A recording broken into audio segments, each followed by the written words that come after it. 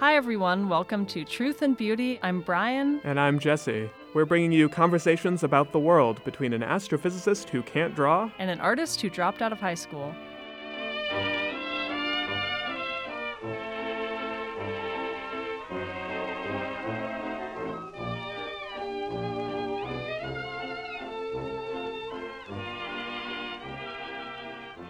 Brian, where are you right now?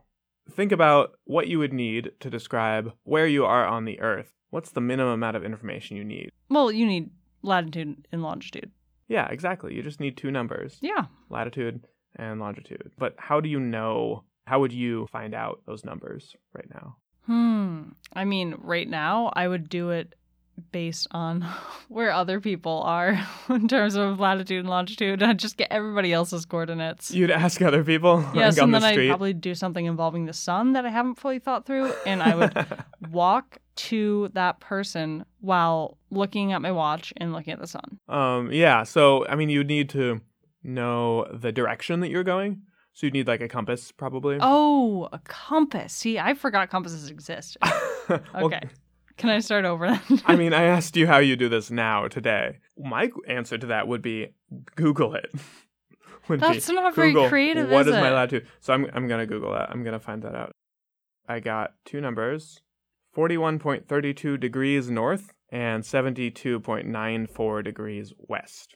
What is that west mean? Yeah, so there's got to be a meridian. Yeah, where is that? What's zero Greenwich. longitude? Greenwich. So the reason why Greenwich is the 0 point of longitude is because the head astronomer of all of England, he's called the Royal Astronomer, back in the 1700s, he was responsible for figuring out how to measure your longitude from anywhere on the Earth. And he lived in Greenwich. Is named Maskelyne. And I'd never heard this guy's name until I started looking up how you measure longitude. He's not a famous guy anymore. So you mentioned that in order to get your latitude and longitude, it helps to know somebody else's latitude and longitude, and then you can sort of walk your way from that other person to where you are, right? Yes. Okay. So what if you're on a boat? You take a piece of string, you tie it to your mast. Okay. Okay. And then you tie it to a pole on the dock of the place that you're departing. Oh, I like where this is going. Okay. And then you have there a sort of sundial type circle that can tell the angle that you've left at. So whether you've gone straight out from there or you've gone at a 45-degree angle from the stick. Okay. So then you have your measurement of the length of your string because you're spooling it out. And then they have the measurement of the angle that you left at. So then you can calculate, you can triangulate from there where you are. Wait, they have the measurement of the angle? But how do they tell you? You come back. And And then so you come back and then you knew where you were? But what if you need to know where you are? Well, So this is a problem. I mean, like, I feel like I you don't just feel like solved it's the a problem. problem. If you're on a boat and you're trying to plot your way across the ocean, you need to navigate effectively. Otherwise, you're going to end up crashed against some island. Yeah, I can't even imagine that because isn't Well- that someone's job to sit up in a little basket on the top of the mast? So there's an infamous example of when this happened. On October 22nd, 1707, Admiral Cloudesley Shovel of the Royal British Navy thought his fleet was entering the English Channel. At 8 p.m. that night, the Admiral's ship struck land off the Isles of Scilly, 100 miles from where they thought they were sailing. 4 ships sank, 2,000 sailors died, including the Admiral. Naval disasters like this happened all too often. One of the main challenges in navigating at sea was figuring out the ship's longitude. Your address on Earth consists of 2 numbers. Latitude tells you how far north or south of the equator you are. Latitude is easy to measure, but longitude is trickier. Longitude tells you how far east or west you are on the globe. A new method to measure longitude would be very valuable, so valuable that there was a bounty put on longitude's head. The British Parliament offered a prize of up to £20,000, worth millions of dollars today, to the inventor of a method to find longitude at sea. They required an accuracy of 30 miles. 30 miles! Imagine if the GPS in your phone accidentally placed you 30 miles away. To measure longitude, you need to be able to measure time. This was the fundamental problem with determining longitude at sea.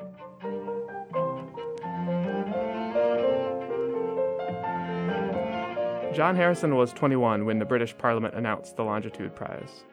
Harrison was a clockmaker who thought he could make a clock accurate to within just 2 minutes over voyages that could last months. It took Harrison 40 years of testing different mechanisms to keep the watch stable in a rolling sea, impervious to corrosion from salt, resistant to extremes in temperature. In 1759, Harrison completed his sea watch and sent it on a test voyage from England to Jamaica.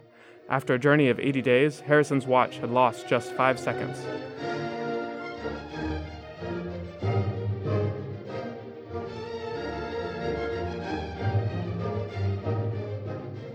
While Harrison was working on his clocks, the top astronomer in England was working on a completely different method to measure longitude.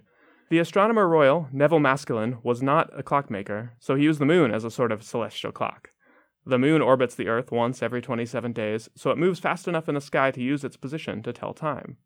In an hour, the moon will move about half a degree.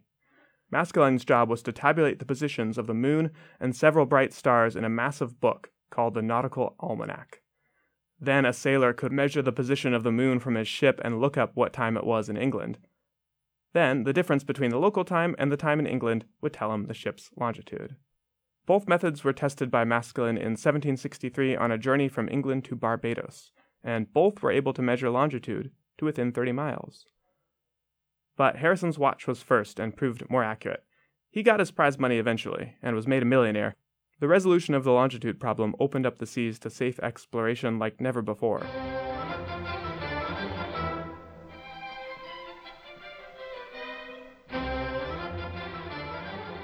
So this watch that was invented to measure longitude, this was so important that everybody started taking these on board. They were really expensive for a while, but about 60 years later, when Darwin was on his voyages, you know Darwin? Yes, I know Darwin. Yeah. His ship actually had 22 of these watches aboard. Why? 22 separate clocks. Did you take the averages? Yeah, so to get an even more accurate measurement of the time, you take multiple instruments that are all manufactured by like different people in slightly different ways.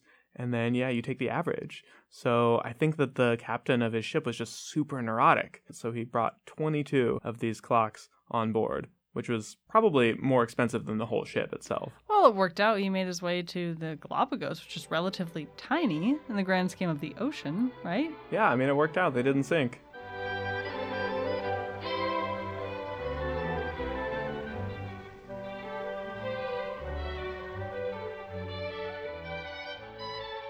Hey everyone! We started Truth and Beauty as a way to share the stories we've come across in our work. Because this is a brand new podcast, it would mean so much to us if you took a second to rate and review. Yeah, at this point, any feedback would actually make a big difference to us. That's how other people find our show.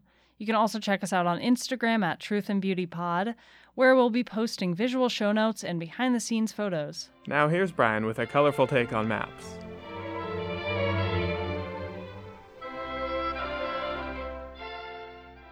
Something I've wondered about for a long time is what all the colors on political maps mean. So not the geological ones with the green forests and the white mountains and such. I mean those classroom maps, like why is one country pink and another one's orange? And who gets to decide that? So this week I decided to do some investigating, and it turns out that choosing map colors is as much a mathematical problem as a creative one. There's a whole set of rules. And I'm going to tell you the story of one of them. In 1880, when Percy Haywood was in his first semester at Oxford, he attended a lecture on geometry. The professor was discussing something called the four-color theorem, which he described as, quote, probably true. According to this theorem, a map only needs 4 colors to ensure that no neighboring regions share a color. So, for example, you wouldn't want the US and Canada to be the same color, let's say pink, because that would imply that they're politically connected in some way. Now, there were plenty of maps at the time that used only 4 colors, but no one had proved mathematically that you would literally never need an additional color in any circumstance. So think of drawing up your own crazy wild map and figuring out a way you would need another color. So let's get back to this guy Percy, who was really fascinated by this 4-color theorem, and he ended up devoting much of his career to it. So he was eccentric, to say the least. So here are just a few fun facts about Percy Haywood. One, he brought a dog with him everywhere, even into lectures. His mustache was so massive that instead of calling him Percy, his friends called him Pussy, as in pussycat. He regularly wore a patterned cape everywhere he went. So he's constantly confusing everyone around him, and he becomes a professor, and he's this crazy character who's devoting all his time to this four-color theorem, which might seem like pretty small-scale stuff. But it turns out that he was right to devote so much time to it because there was a flaw in the original calculations. So he decided to set about redoing all the calculations and prove the four-color theorem once and for all.